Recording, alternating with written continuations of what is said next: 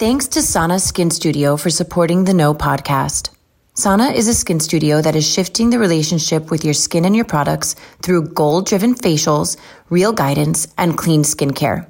Stay tuned for our promo code so you can receive $25 off of your first facial at Sana Skin Studio.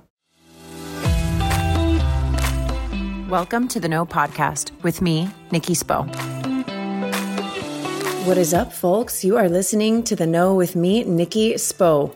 Welcome. So I have yet to have a guest double up on my show, but I really love connecting with my friend Danielle, who you got to know on episode 24. Danielle Crease is a wife, daughter, sister, traveler. She is a boat accident survivor and a certified trainer. She is someone who has battled deep depression, who has fallen into toxic lifestyles of eating disorders and literally clawed herself out of darkness. So I've shared this with my audience. I have been there. And while it's definitely a difficult topic, I feel like being able to connect with Danielle has made me feel less alone in the journey. So fitness has always been a passion of Danielle's, but for as long as she could remember, she also struggled with healthy movement, believing that she had to spend like countless hours in the gym, agonizing over the food situation and really agonizing over herself. From our conversations, she has shown how she has come to understand that no matter how much she worked out, she was never satisfied. I don't think this is that uncommon.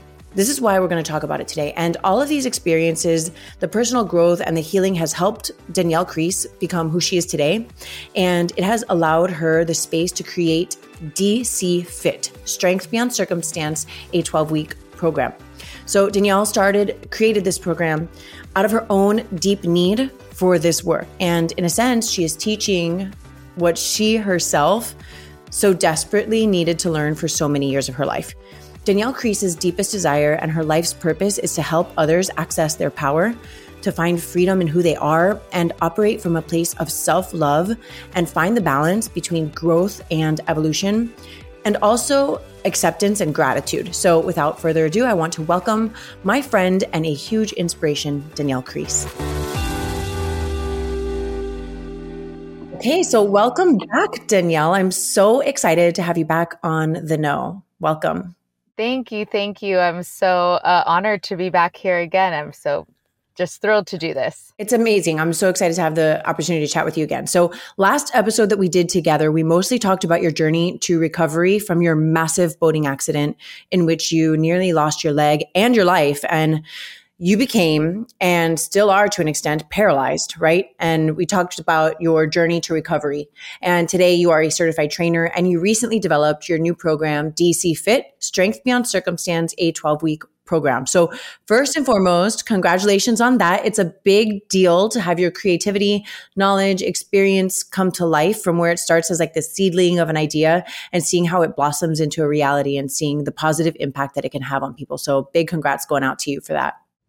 Oh, thank you. It's one of the hardest things I think I have ever done is creating this program and trying to make it a really holistic thing and a really delicate thing. And I know that we're going to talk about this in a little bit, but just like finding that balance between actually helping people versus kind of like feeding into some toxic ideas about health. So it's been a really interesting journey. What role do fitness professionals have in people's lives and what is your responsibility? So I feel like instinctively when people think about fitness instructors and even the way that I was kind of brought into it and the way that I was taught to step into that role, one, you're there to kind of help people with body composition, whether it's losing weight or whether it's toning up, but really changing the body. And I remember studying for my personal training certification, and they really made a distinction and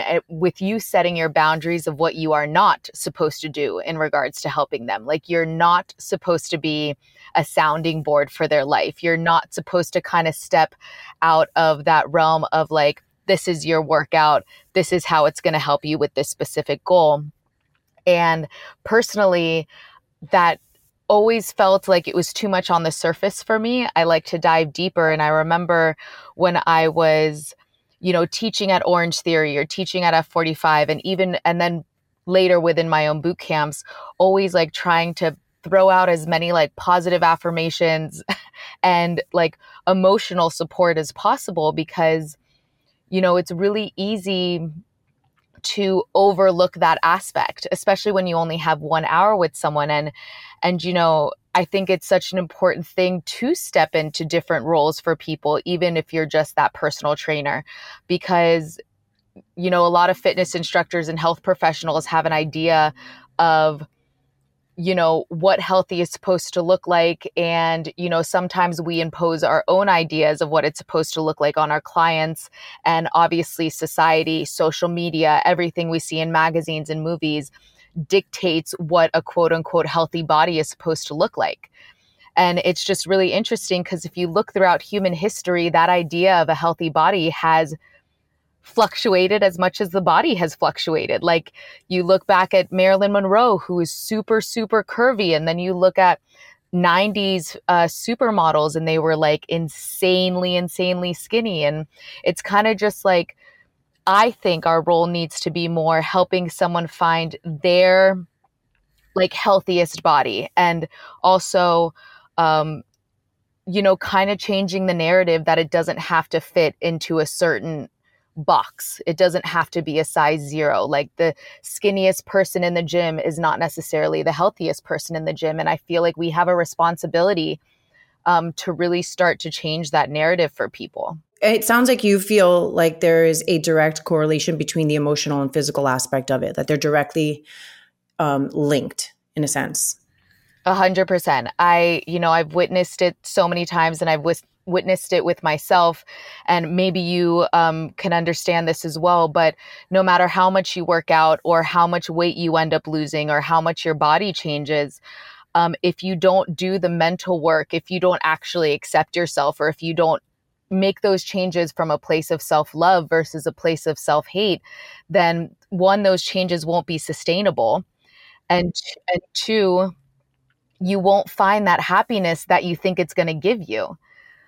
Like I have gotten to like as skinny as I could possibly get. And I have worked out a bajillion hours a day, and it either never felt like it was enough, or I was still comparing myself to other people and their bodies and their journeys. And, I don't think you could have one without the other, especially when you're trying to make actual long-term change in your life. You know who actually posted about that is Kristen Cavallari. You remember The Hills? Oh, yeah. So she actually, like recently, it must have been like a couple days ago, and it just came to my mind. She just posted a picture, like a series, like a carousel post of her at her skinniest. And she was like, this is what I used to strive for, but I was miserable. Mm-hmm. And she shows a picture, and it's, it's of her tush, and she's in a bathing suit, but she talks about how she was like worried about posting this picture because like everybody would just think it's a thirst trap or whatever, but like that she actually feels the best she's ever felt in her life. And she's however many pounds heavier, but she's fit and she's healthy. And I think it's really important for celebrities, right? To like who we all like, society looks at these celebrities, right? Especially like somebody coming from in a reality show position where it's like fake reality, right? Like to be going out there and saying like, the skinny is not it for me. Like I was saying, like I was trying to be something, and it sucked for me on the inside.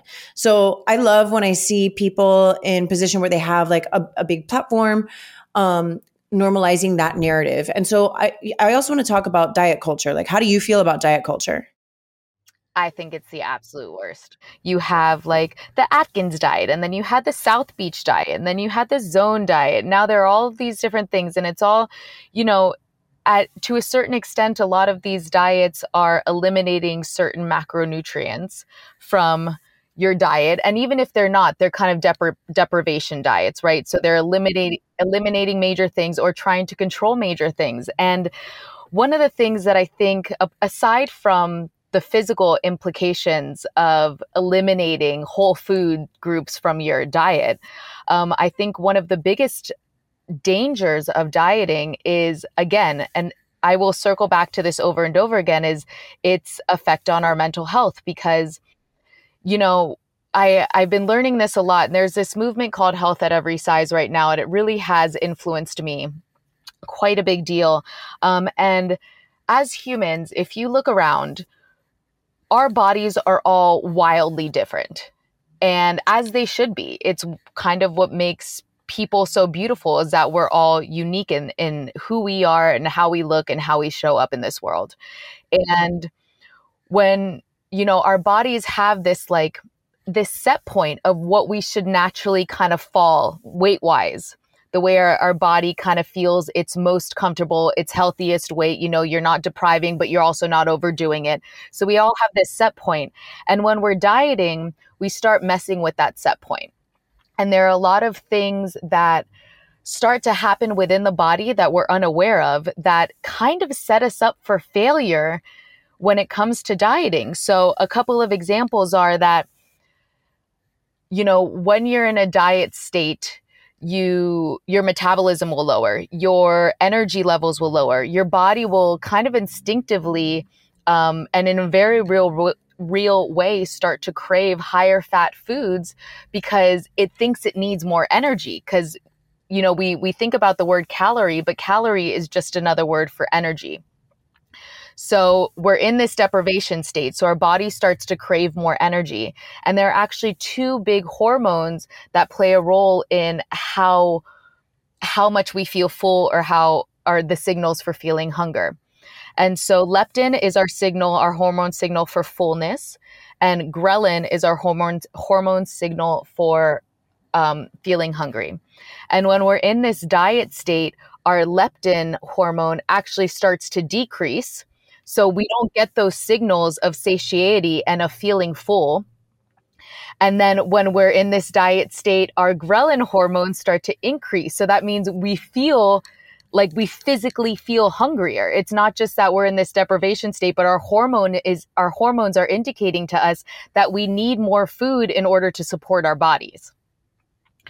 And the reason I like to point this out is because when it comes to dieting, there's so much shame and guilt around how much or how little we succeed.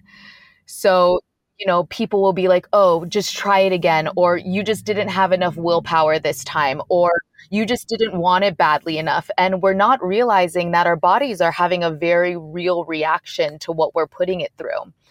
And it's really interesting to me as I continue to learn this, but it has a very evolutionary connection.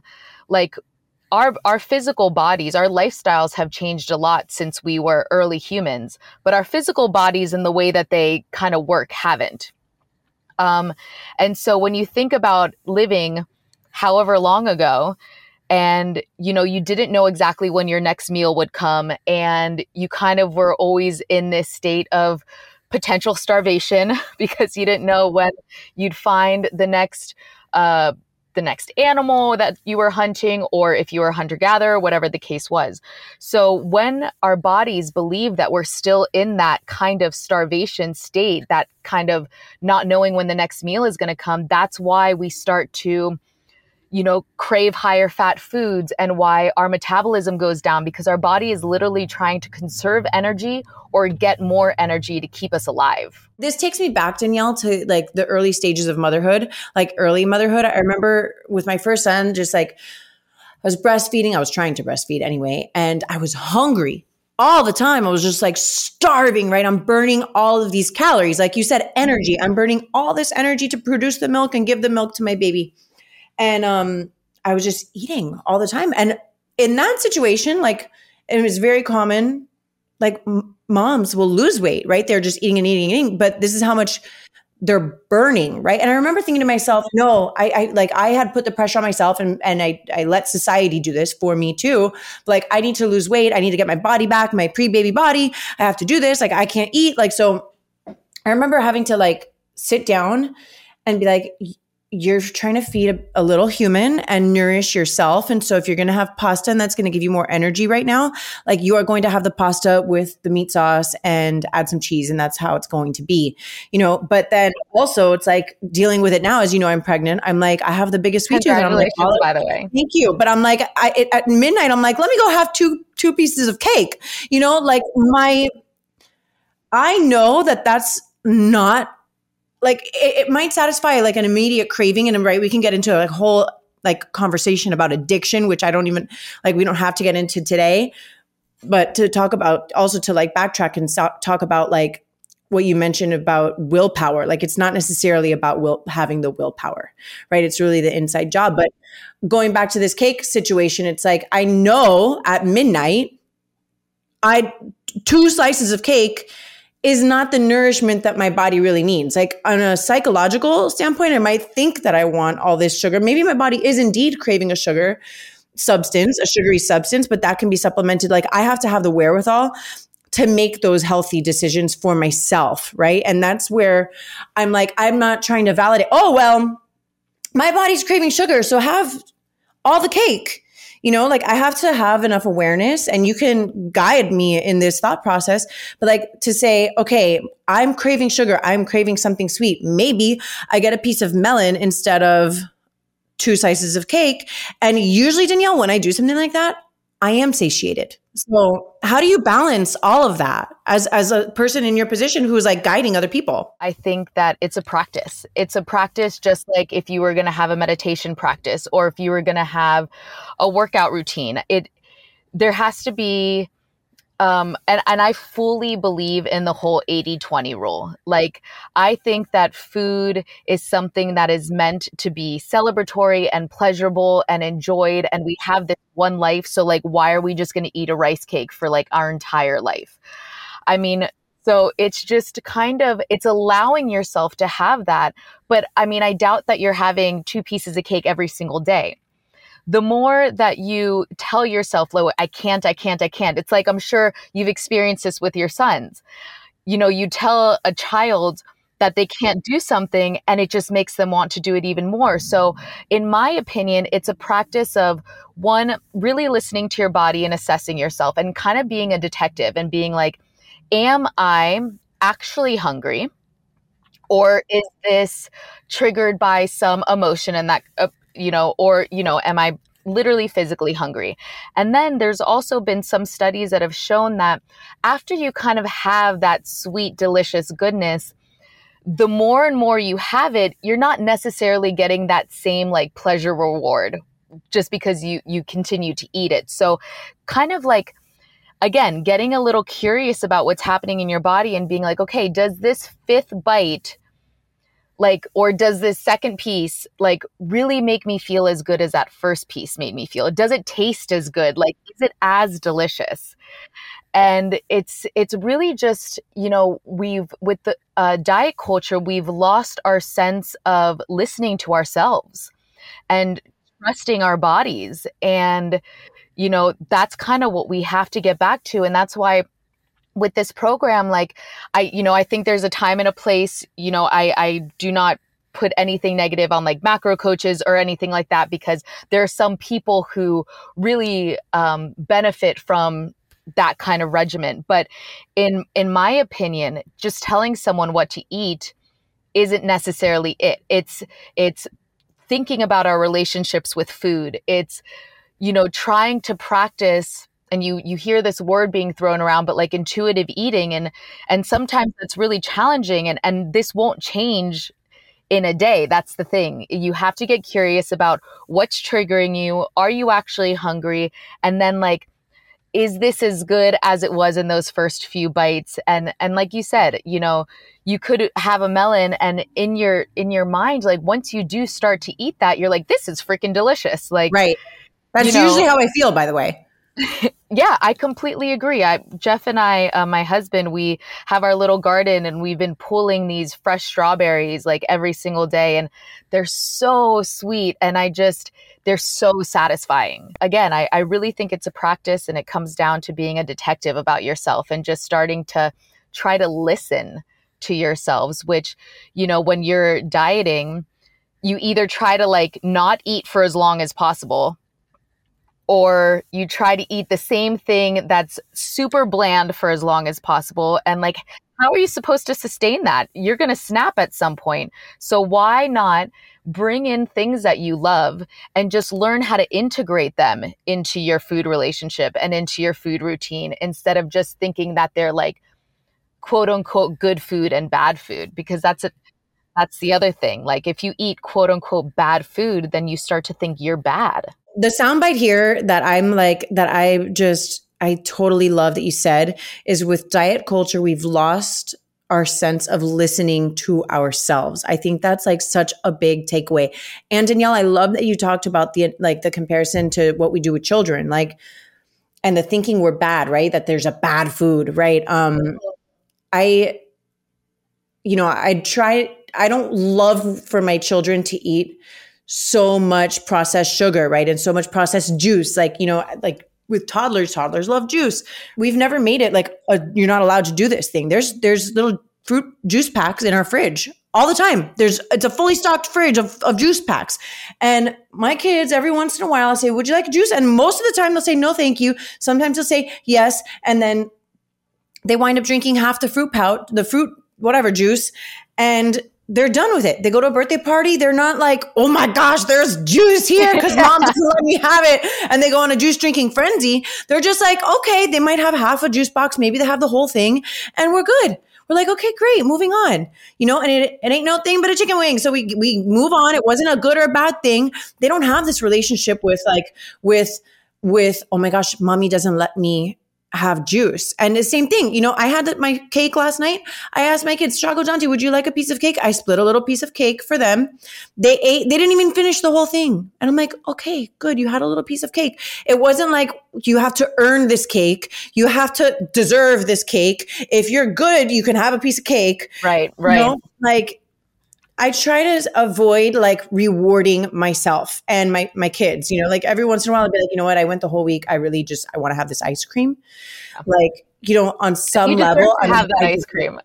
What's that? You deserve to have that ice cream. Like you should. Right. But I'm like, I try not to earn the ice cream. Right. You know what I mean? Like teach myself that I have to like suffer and like, oh yeah, burn myself out to like deserve this ice cream. Like if I want an ice cream, like I can have the ice cream, right? In moderation. And then go back to like this whole thing of like then listening to myself and saying, you know what, how's that going to make me feel? Like I might feel good having a few bites of the ice cream or whatever, and then maybe put it aside and I'm good and I'm satiated. I love everything that you talked about, and especially the part about like listening to ourselves and having people like tell us what to do, like how often it is that we like put the trust in somebody else to be like, this is what you should be eating and this is what you should be doing and count this and measure that and all this stuff. And, on some level, people are hiring you to tell them what to do too, right? They're like, we're listening to you, but you're like, the goal is to obviously create something that eventually becomes self-sustainable. I remember I had this friend in high school and her mom had a really, really unhealthy relationship with food. And she subsequently had a really, really unhealthy relationship with food. So being aware of that, you really can impact your children or the people around you based on your own actions. So I think that's really awesome, the way that you kind of tackle all of that. And then I also just wanted to say that, I saw a really interesting statistic, and it was asking, I don't know if it was specifically women, if it was people in general, asking them what their biggest challenges were with food. And like, what to eat was at the very bottom of the list. Like you never look at like a chicken salad and think like, I'm going to regret this. Like I probably shouldn't be having this, so, so we kind of know, we kind of inherently know, like we know vegetables are good. We know like whole foods are good, fruits and all of that good stuff. But the biggest thing was emotional eating and stress eating and the food relationship aspect of all of that. That's really why, I didn't go down the macro path to just be like, these are your numbers. You have to hit these numbers now, put this into your life forever. But like, in my modules and in my lessons and stuff, it's just like, can we recognize certain patterns about the way that we eat? Do we know that, can we recognize certain triggers? So, I know that every time I get off the phone with this friend or this family member, it just stresses me out to no end. And then I go and I reach for something in the refrigerator. And, if you start to recognize those patterns for yourself, you could start to set yourself up to be successful. Like, okay, I know that when I get off the phone with my boss, after a certain meeting, it's going to trigger something. So maybe have a friend like that you reach out to beforehand and be like, look, I know that I'm going to be triggered like by this conversation. Can we talk afterwards? So instead of just feeling like you have to manage these emotions by yourself, you reach out to someone instead of reaching into the refrigerator, or, you know, you kind of just like set up a plan for yourself so that you can support your future self, because you start to recognize these patterns. Because at the end of the day, food is never going to fix our feelings. And we keep turning to it as if it is going to, help us emotionally. And, that I will say that there is comfort and stuff like that in food. But at the end of the day, when you're usually trying to fix sadness or loneliness or boredom or anger or frustration with food, you don't actually end up feeling better. If you do, it is a momentary feeling, and then the feeling returns. So again, be a detective. How can I recognize these triggers? How can I set myself up so that I have something else to do, if I know that this is going to happen to me? And then also, how can I release this feeling in a different way? I want to take a minute to thank our sponsors, Sana Skin Studio. The best way for me to describe Sana is that it feels like coming home. Unlike traditional facials, Sana's facials are rooted in education, and I love this so much. Every experience I've had at Sana has been a chance to learn more about my skin and its needs. I love that the facials are effective while also being accessible enough to be a monthly ritual rather than a yearly splurge. I'm honored to be able to provide our audience with a promo code. Use the code THEKNOGLOW for $25 off of your first facial at Sana when booking via sanaskinstudio.com. I love that you brought up loneliness, because I think that it takes a lot of awareness to even address loneliness as a reality. Human nature, we tend to tend to put all the negative emotions into one box and be like mad or sad.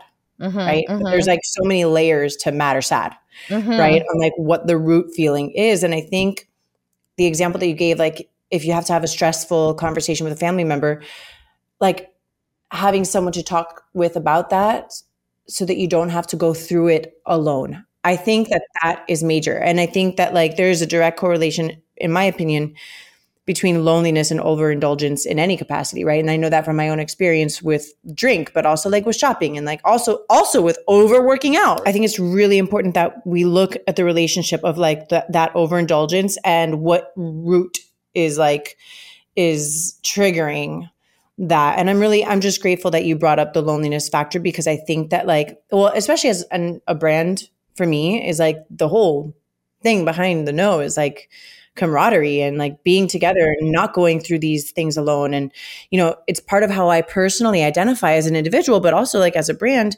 that we don't have to go through the hard things alone. We move into storytelling, right? As a brand, I identify as a truth speaker and a storyteller. And I think like when we think about telling stories, we might think of like fictional stories and characters, right? If I say I'm a storyteller, I'm like telling a fib, or I'm telling like a fable or something. But I think it's really interesting because personally, for almost all of my life, I've allowed myself to believe or buy into the quote stories of myself that actually felt fictitious to me, or a story of an old version of myself. So it's been really important for me in my own healing journey to rewrite or re-narrate my story on my terms. So in your experience, how has like reframing your story impacted you? In literally every single way. I feel like we have so many stories that we have ingrained in our minds that we don't even start to question them anymore. We don't ask ourselves, and everything comes back to the self again. Like your eating, your relationship with yourself, you're not overtraining and listening to your body. Everything comes back to the self and to actually listening again. And, we tell ourselves these stories for our entire lives that we believe them to be absolute truths. 100%. And two, again, we don't question them. And yeah, I'm like, it's fact. Yeah, it's fact. Like I've posted about this recently, but my maiden name is Danielle Press. So I'm going to give you the main story of my life that has created all these little sub stories. My name is Danielle Press. I've been struggling with depression since I was a little girl, even beyond elementary school.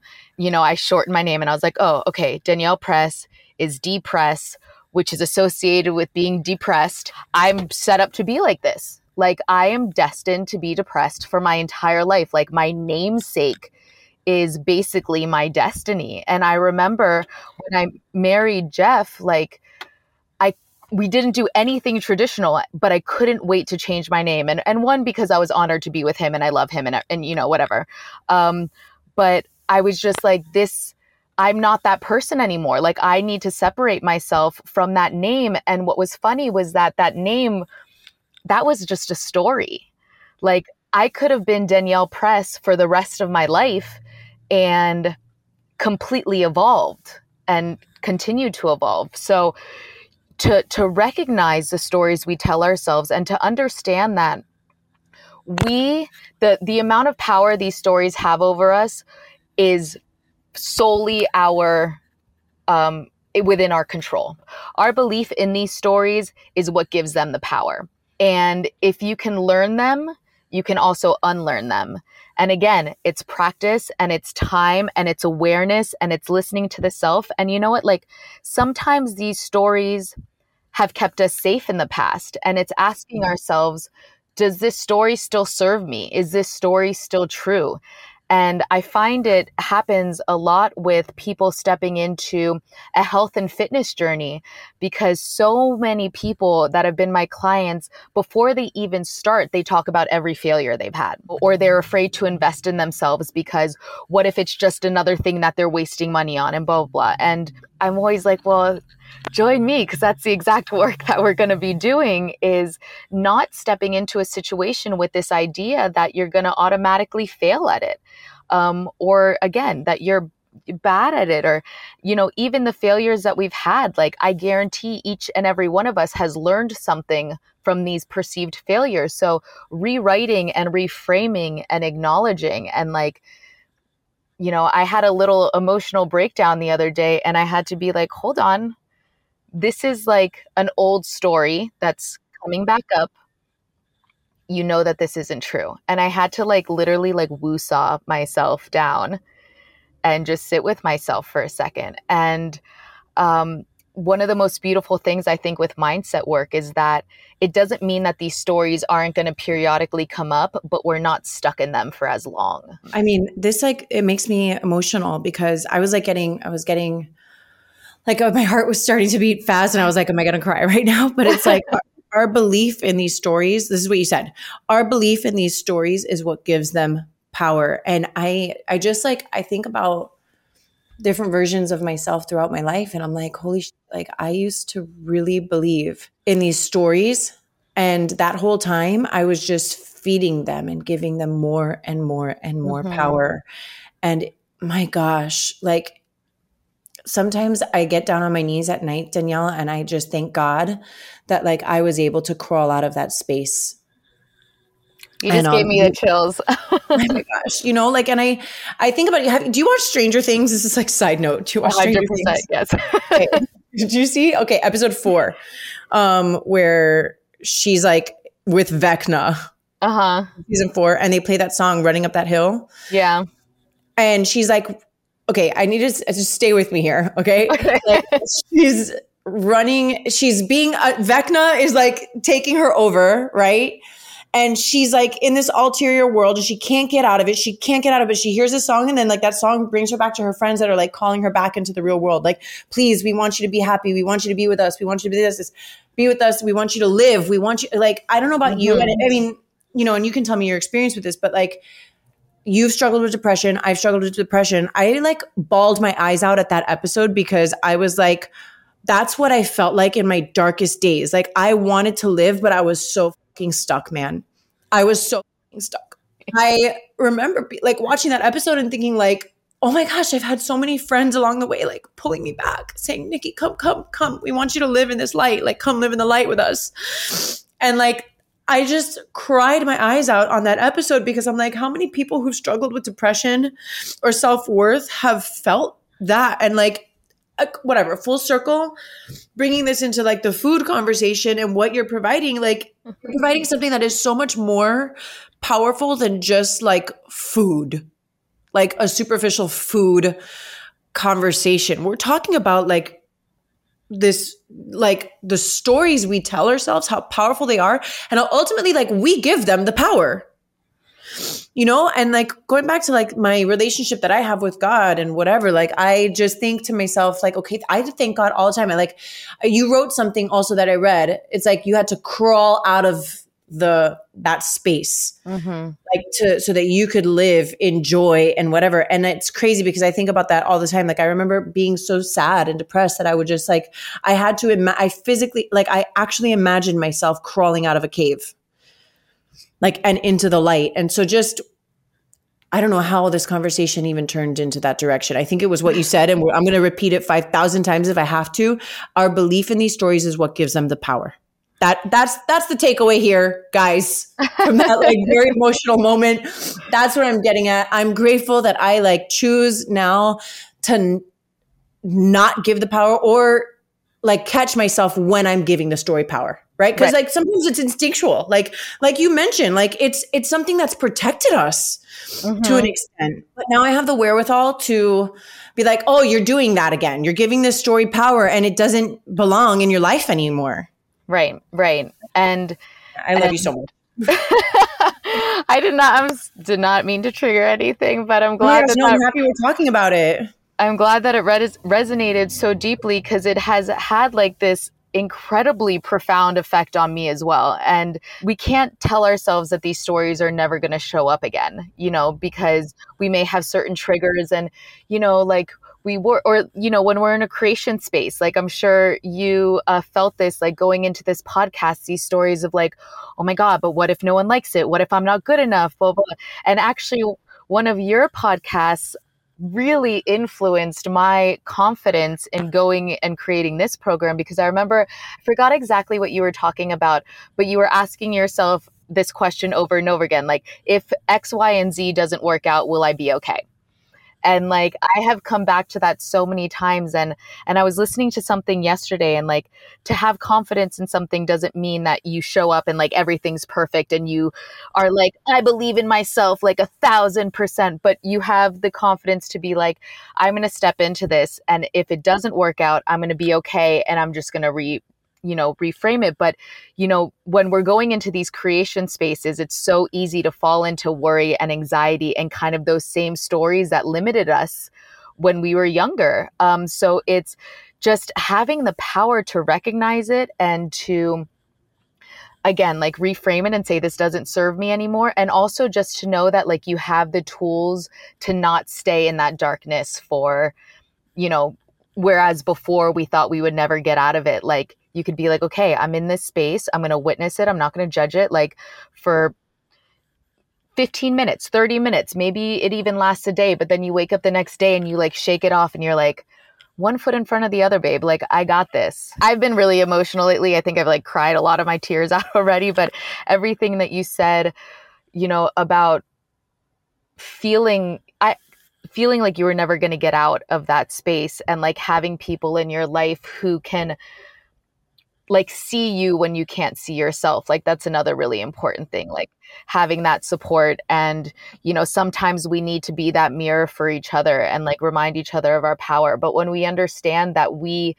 give our thoughts that power, like, to me, that's one of the most, it's like a great responsibility and also one of the most freeing things. Like, it may feel like a lot, but at the same time, like, there's so much freedom in it. Like, some negative thought could come to your head and you could be like, no, this is bullshit. And it could really just open up your entire world. And I think that these stories literally seep into every single aspect of our life. And that's why I could never create something that was not going to touch on these things and not work on the mindset, because you mentioned the name of my program, and it's Strength Beyond Circumstance. And, you know, depression was harder for me than recovering from my accident, like beyond harder for me than coming out of my accident. And when I was coming out of my accident, my main thing was to not fall back into the depression. I never thought that like I would never walk again. Well, okay, that's a lie. I'm sure that thought crossed my mind with the paralysis and everything. But, you know, my greatest adversary in that wasn't the physical injury. It was my headspace. I want to give people the tools to be able to step into any part of their life. And when it becomes challenging and when it becomes hard, we don't completely lose ourselves.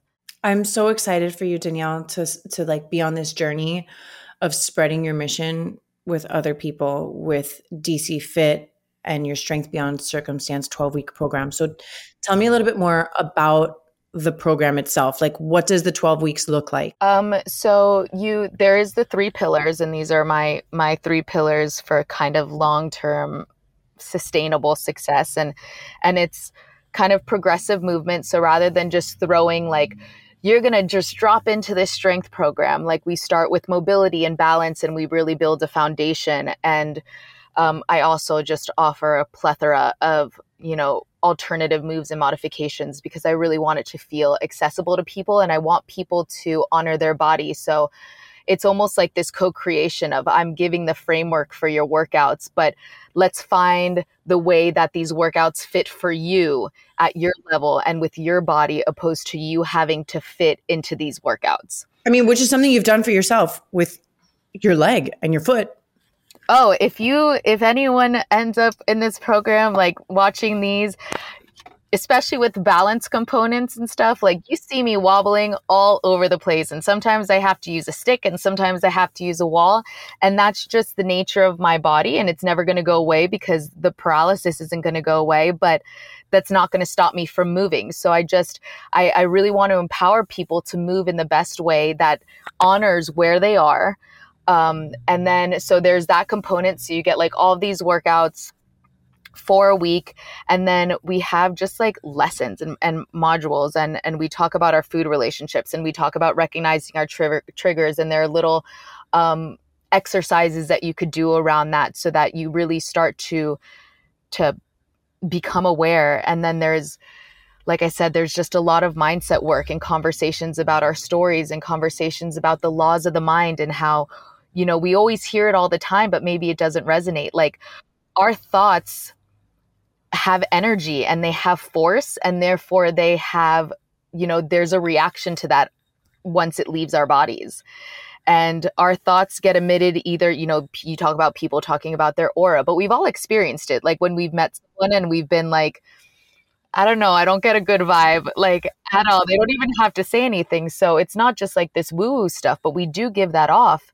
And so it's going to have consequences, whether they're good consequences or bad consequences in our life. And, you know, how we could step into, I always come back to like accessing our power. And that may seem like this ambiguous thing to people, but it's accessing your power and movement. It's trusting your body in our food relationships. And it's the mindset work that's not just going to help you in your health journey, but in every part of your life. And I write the meditations that we do. So we have like 10-minute meditations every single week that I write for everyone, and journal prompts and recipes just to kind of like spark creativity, like not to tell someone exactly what to eat, but to be like, look how delicious and satisfying and fulfilling this food can be while also fueling and like nourishing our bodies. So it's really just a bunch of resources that all integrate together so that, again, these habits start to become something that's just part of our life, instead of like,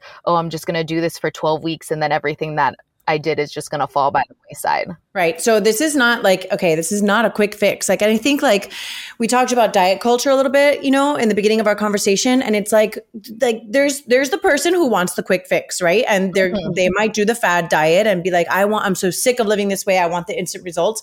But really like the long-term effects of this happen when you do the inside work, and you're going to have, it might take longer, but you're going to reap like lifelong benefits from doing that work. So DC Fit, Strength Beyond Circumstance, is not your fad quick fix diet program. This is a program for life. That's what it sounds like to me.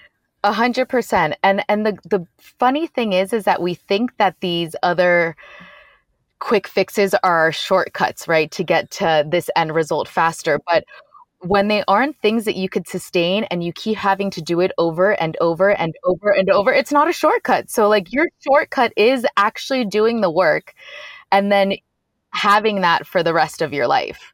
And, you know, at least in regards to this program, like you kind of have, as long as the platform doesn't like implode somewhere, you have access to these workouts and these meditations and these modules.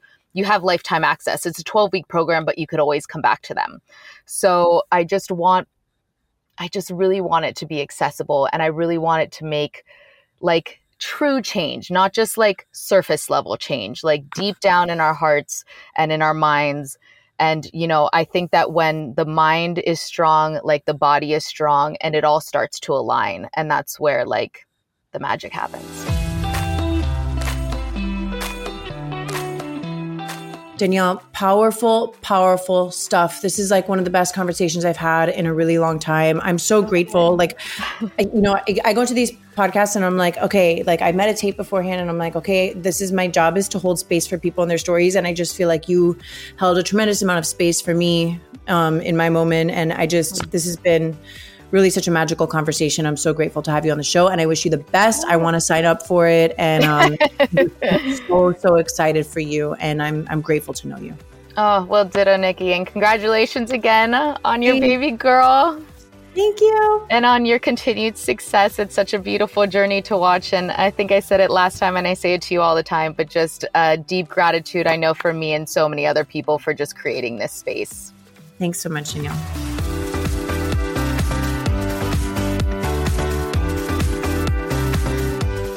This podcast was brought to you by Sana Skin Studio. Be sure to use my code, TheNoGlow, for $25 off of your first facial at Sana when booking via sanaskinstudio.com. More than a skin studio, Sana is a movement towards healthier skin and self-love.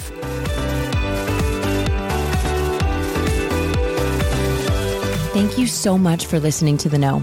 If you loved this episode, go ahead and share it with a friend. Words are so powerful, and someone may need to hear what we covered today. And if you really loved this episode, please take a moment to rate the show and leave a review. Your comments are so important and valued, and they give other listeners insight on what to expect on The Know. You can connect with me personally via Instagram at Nikki Sap Spo and The Know with Nikki Spo. My hope for you today is that you are fearless in looking inward so that you can be your highest, most authentic self and go after the life of your dreams.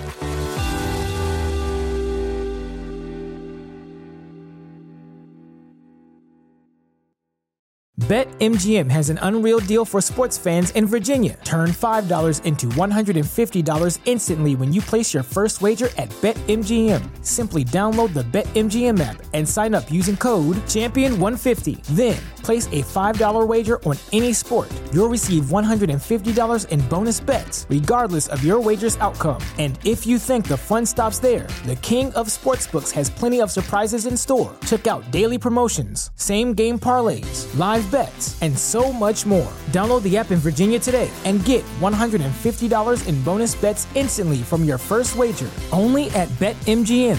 BetMGM and GameSense remind you to play responsibly. See BetMGM.com for terms. 21 plus only. Virginia only. New customer offer. Subject to eligibility requirements. Rewards are non-withdrawable bonus bets that expire in 7 days. Please gamble responsibly. Gambling problem? Call 1-800-GAMBLER. Promotional offer not available in Washington, D.C.